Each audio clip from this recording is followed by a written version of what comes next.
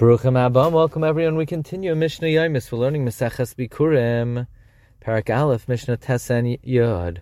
Uminayin shehu chay ba'achriyusan ad sheyavi l'harabayis. From where do we know that the owner is responsible for Bikurim until he brings them into the Harabayis?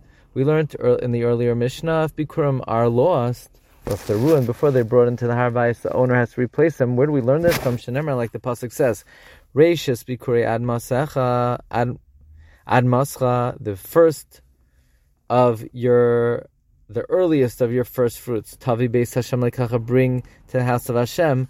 Malamed, from here we learn shechayev b'achriyusan, you're responsible in them ad sheyavi l'harabayis, until you bring them to the harabayis. Now we're going to learn another case where you bring bikurim, but you don't say the parsha harei shehevi mimin echad v'kara.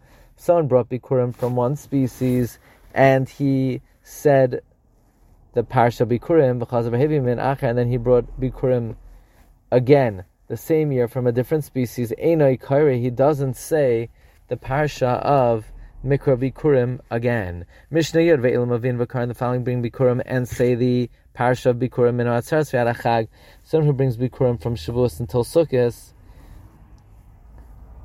mi shivas haminim, from the 7 species, mi peroi shebaharim, from the good fruits of the mountains, mi tamarais sheba amakim, the dates of the valleys, umizei shemen, and the olives that produce oil, me'ever la'yarden, even if it's not from Eretz Yisrael proper, but from the east side of the Yarden. Rabbi Yossi HaGlili says, "Ein mavin bikurim me'ever Yarden." We don't bring bikurim from the Ever la'yarden. She'ena Eretz Zavas Chal V'Dvash. It is not the part of Eretz Yisrael that is flowing with milk and honey. Wishing everyone a wonderful day.